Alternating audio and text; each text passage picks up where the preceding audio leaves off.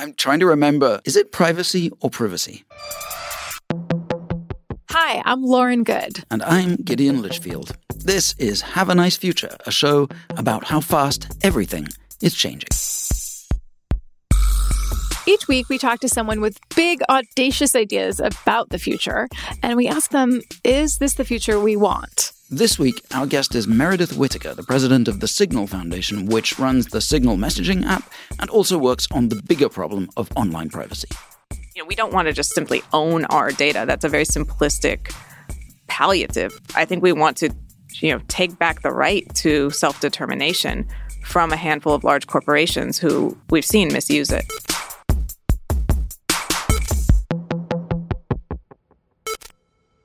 Lauren, do you worry about your privacy online, or have you basically given up by now? Can both be true? Like, have I given up on online privacy, or have I just given up? Have you given up? Have you given up on everything? Are you just sailing off into the sunset now? Yes. I think about online privacy all the time. Literally, I would say almost every day, both in the acute sense, like, should I download this app so I can write about it for Wired? And should I be using a burner account to do that? And then I think about it in a broad sense, too, like, why am I still getting spammed with photos of wedding dresses from 2019? Which is literally a whole story that I wrote for Wired about my canceled wedding and how the internet wouldn't let me forget. But I don't think that there's any going back to a pre-digital era. Like, I think that we have to come up with new lifeboats for this digital ocean it feels like we're drowning in sometimes. I like this metaphor, lifeboats. Yeah, I just came up with that. Thank you. It's very good. What about you? Like, do you worry about this a lot?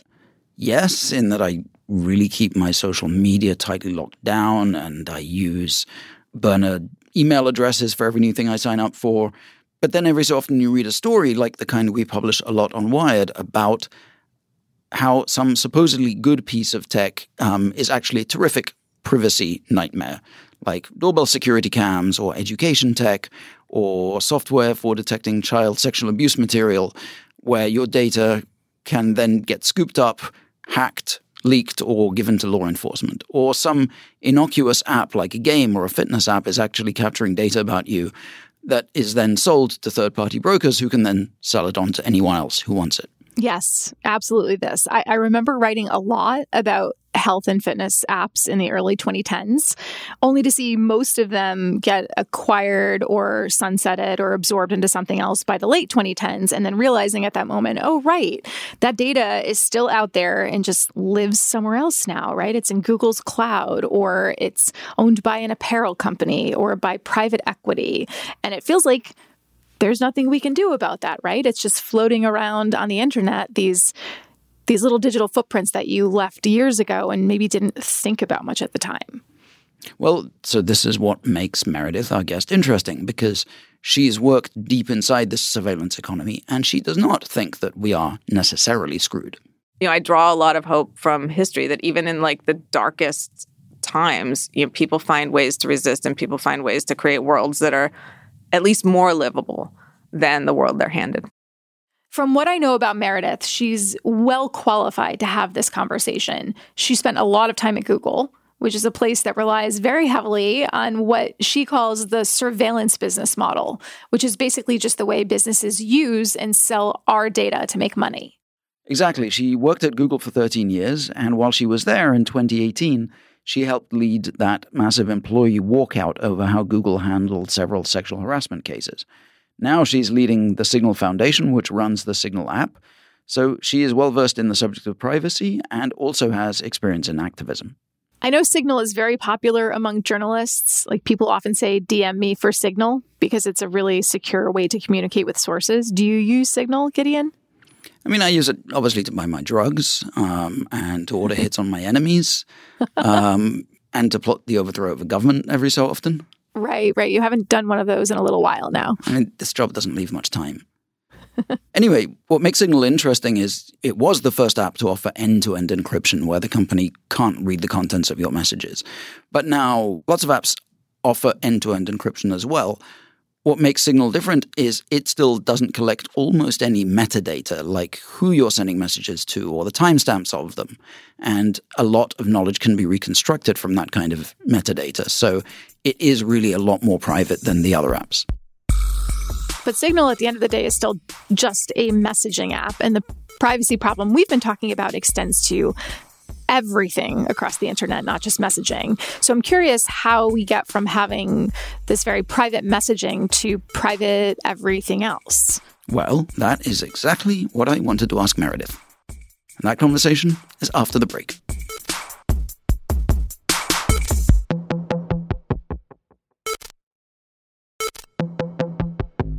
Meredith Whittaker, welcome to Have a Nice Future. Gideon, I'm so happy to be here. Thank you. You know, some of the guests that we have on this show are here to tell us about their vision of the future and how wonderful it's going to be, and then our job is to ask them if this is really the future we want. I feel like you're here to tell us about a future that we can all agree we probably don't want, which is one of total surveillance. Yeah, I don't think any of us want that, and I think there are happily many ways to avoid it, but they will take a bit of work. My co-host Lauren sometimes likes to say that we're like frogs boiling in surveillance water, that in the last 15 or 20 years, we've just gradually come to accept that privacy is dead, that every single thing we do online and increasingly offline just generates data for big tech companies to feed on. And you started at Google in 2006, you left in 2019, so you've sort of watched that water go from room temperature to boiling point. Was it a slow realization for you or something that you clocked all at once? Well, I think I was sensitive to privacy because I was in my late teens during 9/11. And then I watched I watched the Patriot Act. I kind of listened to the critique on that. I watched the FISA court, basically stand up a regime of unaccountability around mass surveillance. It was on my way to a Tor project development meeting when the Snowden papers dropped. So I've been sensitive to these issues for a long time. Right. Of course, you're referring to the Edward Snowden leaks, which were a decade ago now. Those showed how much government surveillance there was, but now we also have massive corporate surveillance as well, right? I'm not that interested in separating them. I see surveillance as a tool of power over. So governments use it for different modes of social control, you have surveillance used to get an edge on international negotiations. You have surveillance used as a sort of information advantage in a contest of power. And that can be deployed in many ways, from crushing dissident groups to a corporate negotiation in which you know what your adversary is going to say. So you certainly have an advantage there in getting what you want. So I don't think it's useful in this context to sort of cleave corporate from government surveillance. I think those two things are inextricably connected at this point, and that's one of the problems we're facing, right? Right. A lot of people might say, I know that these big tech companies are sucking up all my data. I know that the government could track my cell phone if it wanted. There's nothing I can do about it, and unless I'm breaking the law or something, it doesn't do me any harm, and maybe I even get some good things out of it. So what do you say to those people? What are the reasons that they should nonetheless worry? Well, I haven't heard that many actual people say that. I've heard people in general characterize that way, and I think there's a lot going on there. One is that I don't think we can sort of project this sort of, neoliberal individualist frame onto human use of technology, right? It's not really a choice. We could live in some sort of ideological purity in a cabin in the woods and, make sure our assistant is the only one who has email and shuttles that back to us on notes of paper. But ultimately, to live in the world, we need to interact with digital technology. We have risk assessment algorithms now that use a lack of social media presence as an indicator of risk. You can't interact with government services without sort of creating some ID on an online portal run by some vendor that has terrible, security practices, et cetera, et cetera, et cetera. So we're compelled, in order to participate in everyday life, to interact with and use these services, and in doing, give companies and governments the right to create data about us that they use to mean whatever they want. So I don't see the sort of sweeping privacy nihilism so much as the fact that we are effectively coerced into interacting with these technologies and have very little agency. Signal tackles that problem from the messaging point of view. DuckDuckGo gives you a search engine that doesn't collect data about you. How feasible is it, do you think, to extend this kind of privacy principle across the digital economy in general? Hypothetically, from a technological perspective, it is very feasible. But it would require radical change of the economics, effectively the political economy that is governing technology. Mm. We could not continue to have a model of tech that rests on monetizing surveillance in order to make the billions of dollars a year that are required to maintain the infrastructures, to maintain the staffing, to maintain the data pipelines, and to maintain the software, which, software is never dead, right? So you would have to be able to do all of that in a way that severed the dependence on monetizing surveillance. And we don't have that model right now, and we don't have incentives for undermining that model from an economic perspective at this moment. Do you see a way to create that model? Do you have an idea of what that model might be like, what a world without that kind of surveillance capitalism model might even look like? I mean, we lived in it for hundreds of thousands of years, right? Like the iPhone was one tends to forget, right? 2008. I think I got a Hotmail account in high school, right? Like it wasn't, this is very recent. This is not inevitable. What is the core reason that people should be worried about this inability to do anything about the lack of privacy? You really have to look at the power relationships between the handful of large companies that at this point are kind of the paragons of the surveillance business model and the governments that they sort of trade data with. So you have a scenario in which, large corporations run by a handful of people at the top who have, two objective functions, two main goals. And those goals are increase revenue, forever exponentially, and increase growth forever exponentially, like literally the definition of metastasis. And if they don't do that, they're going to be replaced. Those people, the executives at the top. And the business model of tech is some form of monetizing surveillance data, right? So you create algorithms with it that can claim to do things like assess whether someone's a good worker, assess whether they get access to benefits, et cetera, et cetera. You also use it to sell sort of advertising profiles. Advertisers get access to people like me based on these profiles, and that's the cash cow still of the surveillance business model.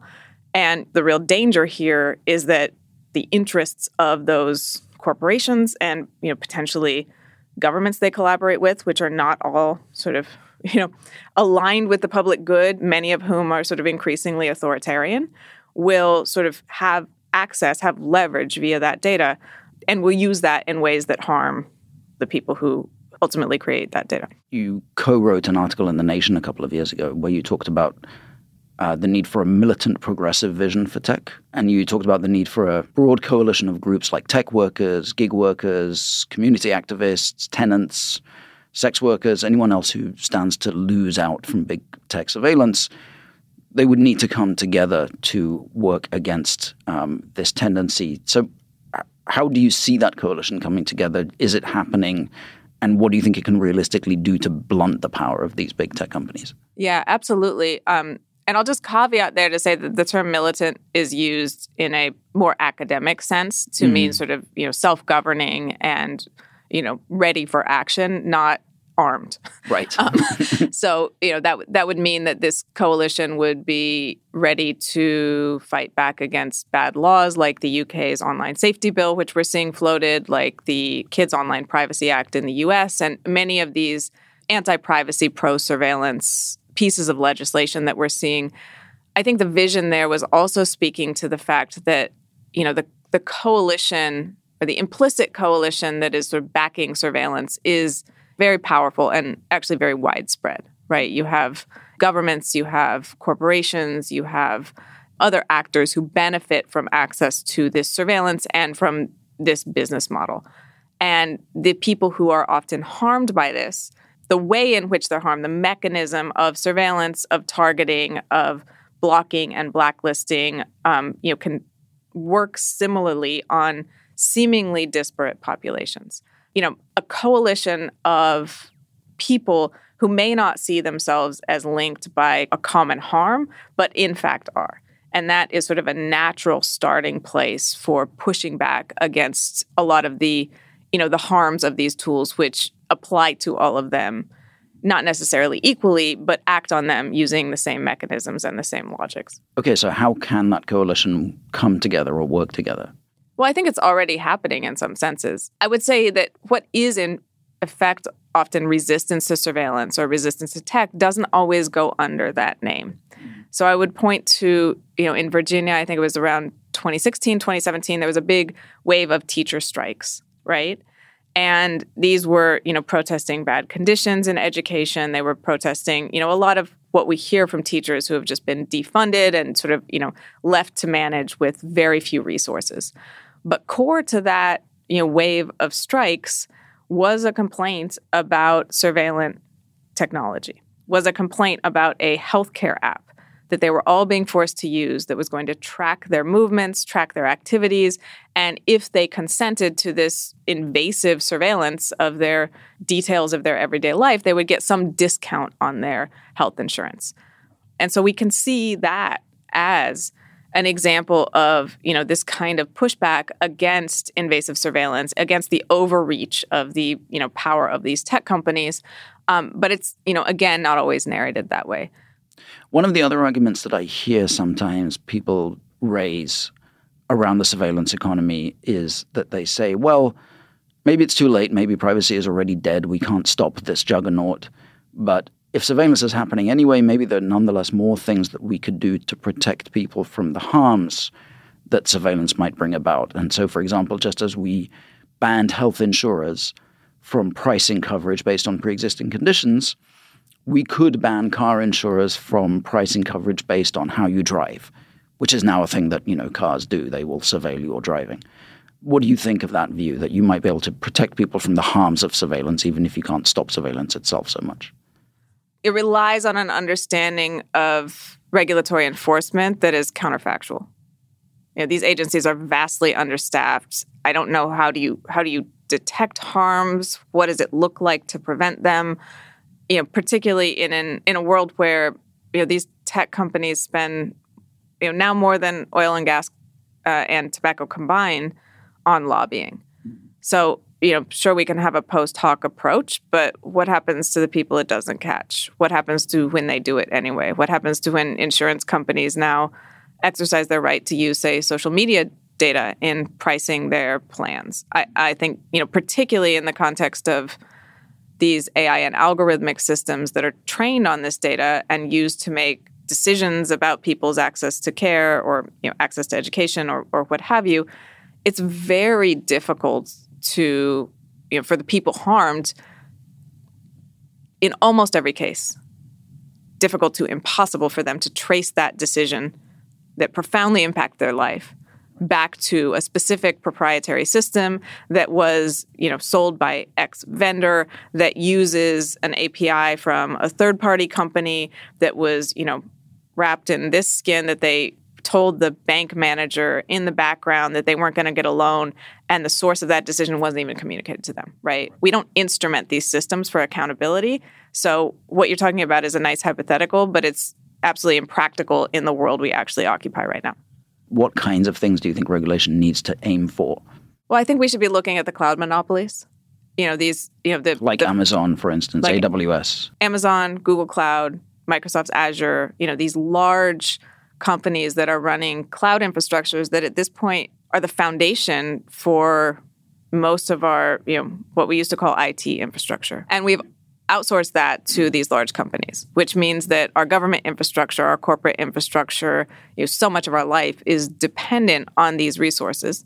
So I think there's a real question around cloud monopolies and how you curb the centralized power of these companies by addressing the monopolization of the infrastructure market. So breaking them up?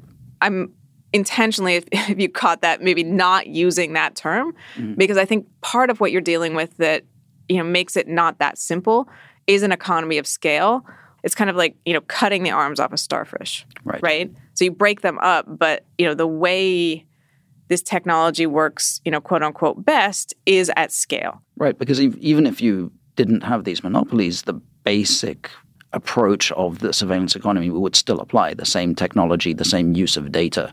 So whether it's concentrated in the hands of 3 companies or 10, doesn't seem to really change the equation.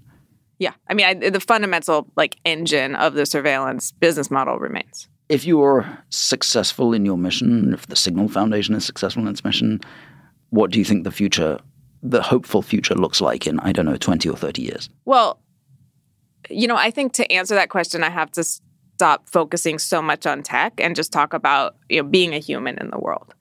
I think in 20, 30 years, it would be great to have a world where people were able to have most of the resources they needed to live healthy, happy lives. I think, we will need to tackle climate to be able to get there.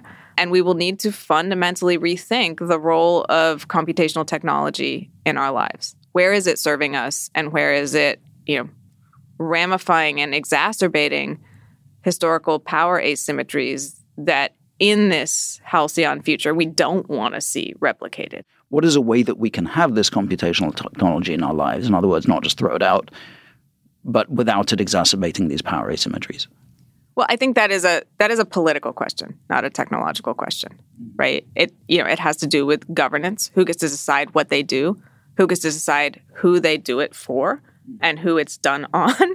And, are there computational technologies that aren't serving us?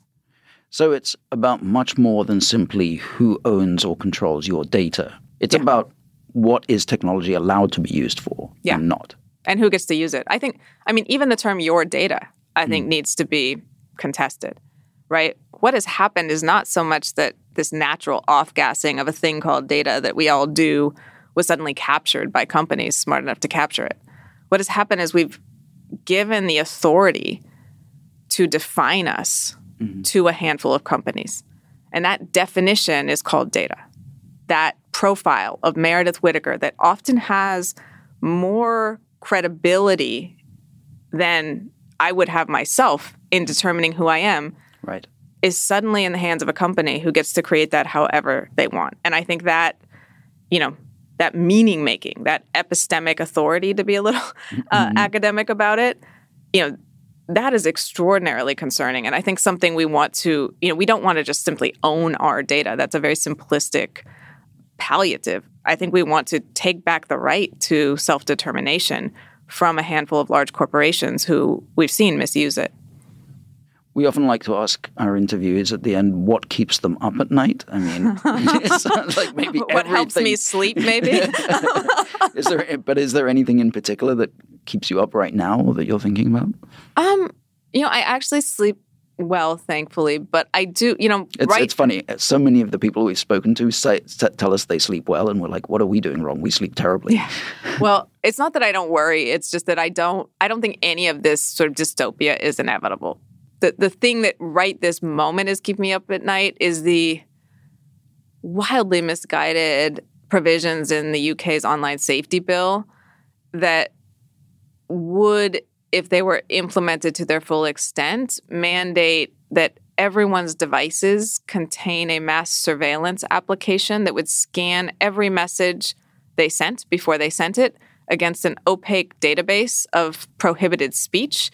And if their speech was prohibited, they would be flagged, and who knows what would happen then. But it is a bill purportedly addressing online abuse, but the solutions they provide are some of the thinnest, flimsiest, technically unsound science fiction I've seen. Final question. You already said you're pretty optimistic, but how do you stay hopeful when you are looking at these enormously powerful forces that you're arrayed against? Oh, I read a lot of history. So I continue to keep my foot in the scholarly work I've been doing for many years. And, you read history, and again, that it's never inevitable that the powerful forces that have power at a given moment win and prevail. I also believe that people are smart. I don't have a view of people that these topics are over their head, that they're not going to be able to understand them. And what I have seen, even with this sort of micro example of the online safety bill, that once people started talking about the stakes, even if it was sort of explaining complex concepts, you saw people get it. So I do, I have a lot of hope in people. Every cook can govern. And, I draw a lot of hope from history that even in like the darkest times, people find ways to resist and people find ways to create worlds that are at least more livable than the world they're handed. Well, you've given me more hope that we can have a nice future, even though we've been talking about a very bleak subject. So, Meredith, thank you for joining me on Have a Nice Future. Thank you so much, Gideon. It's been a pleasure.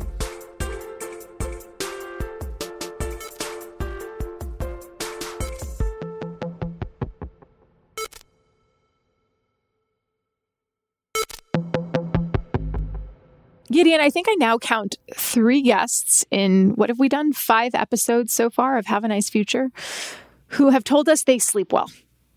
So I'm proposing that for our next guest, we interview a sleep specialist because I need to understand what I'm doing wrong here. Same. If I had to think all day about how to stop us from turning into a total surveillance society, any further than we already are, I wouldn't be sleeping at all. So do you believe Meredith? Do I believe she sleeps? Well, let's say that we believe that she sleeps and she sleeps well. Do you believe her when she says that there is hope for saving some element of our privacy, that technically the approach that Signal uses could be applied across more of the internet? So I feel like I had these assumptions going in, which I state in the interview. Privacy is dead. There's nothing we can do to get it back. But maybe we can protect people from some of the harms of not having privacy. And I like that she really challenged me on those assumptions. She said, first of all, not having privacy is really, really new. Mm-hmm. We've forgotten how recently we lost it. So we shouldn't just roll over and assume we can't get it back. And then as to the theory that we could nonetheless protect people from the harms of not having privacy, she said this rather guarded thing. She said, I think it relies on an understanding of regulatory enforcement that is counterfactual, which was a very diplomatic way of her saying, Gideon, you're smoking crack.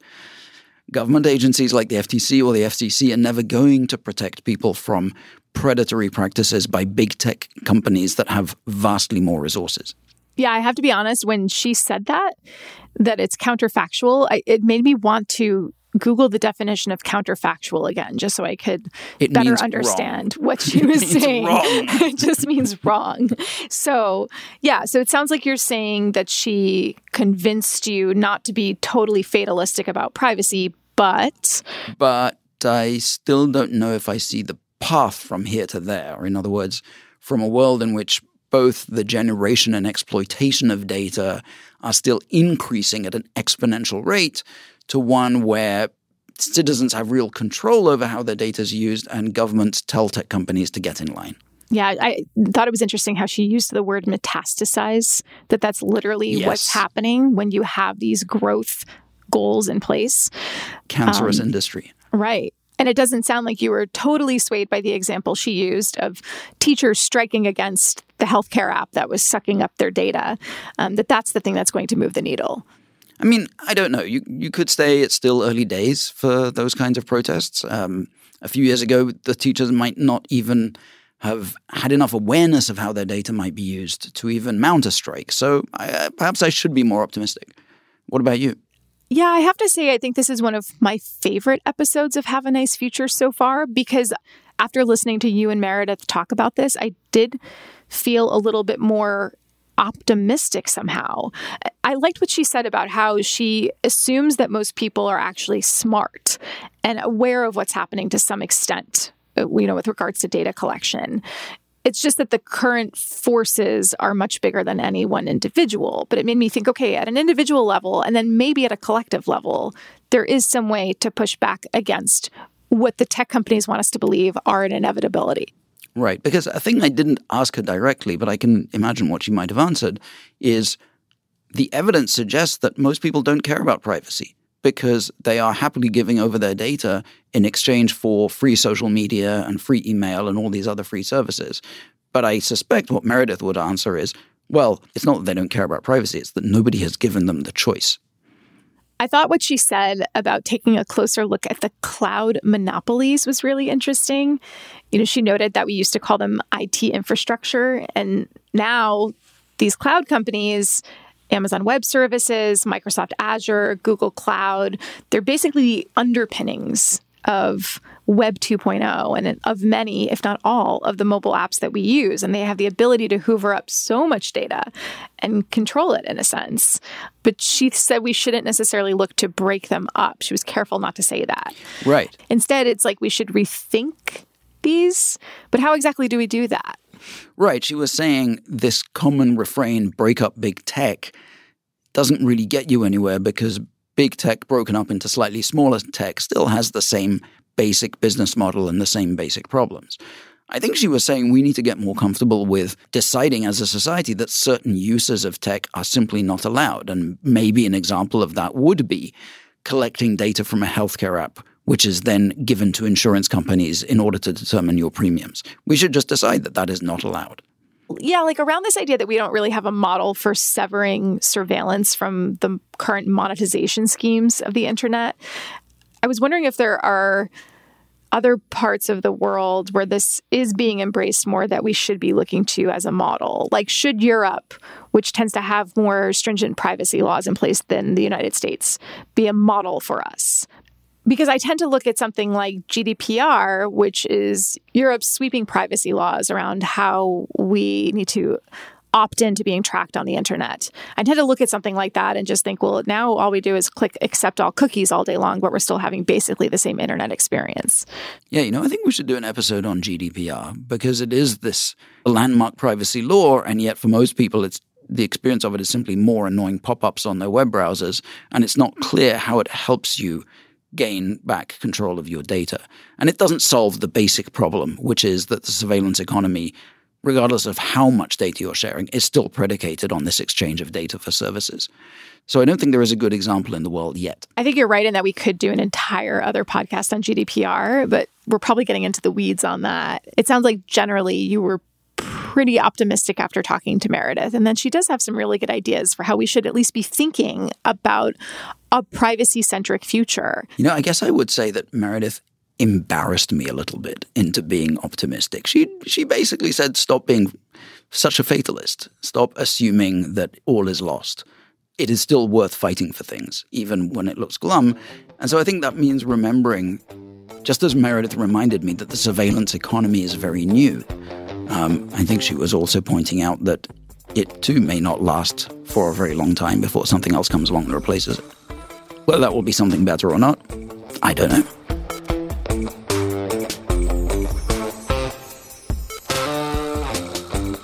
That's our show for today. Thank you for listening.